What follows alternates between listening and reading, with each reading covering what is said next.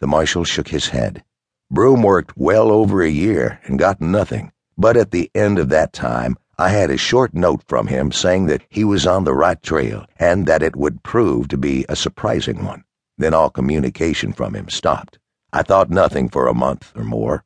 He might be working out the last details in silence, but then his continued silence began to worry me, so I sent down to investigate the silence of Broom.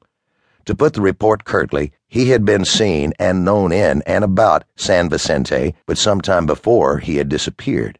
From that day to this, I've been looking for the right man to send to San Vicente, and at last I've found him. Lawrence Gray looked at the marshal in candid astonishment.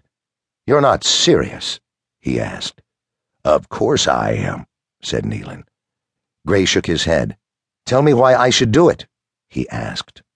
"For the simplest reason in the world. 3 people have already died or disappeared on the trail, so the job is made to order for you."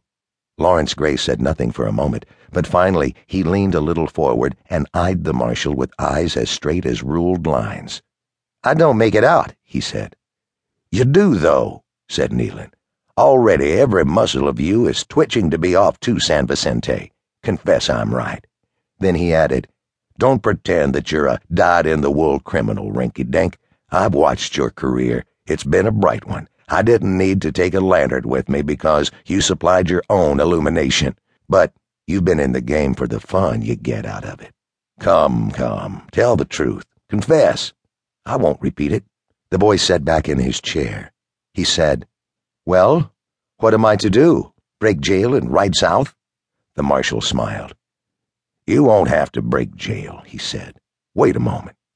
He called in the sheriff, and the sheriff came with a hand beneath his coat. When he saw Don Diablo unshackled, his hands flashed out with a gun in it. "Now steady up," said the marshal. "I brought you in to ask for a 2-month parole for this boy." "Parole?" said the sheriff. "Nealon, say that again. Parole for a murderer?" "Stuff," said the marshal. "You mean the 2 Mexicans. You know about them, I suppose." "I know they're dead," said the sheriff. "Dead on the other side of the border, for one thing. For another, one of them was Francisco Vittorio, and the other was Juan Capano, and old Mexico offers a price for either of them, dead or alive. As for your own agents, tell me what they meant by making an arrest on the other side of the river."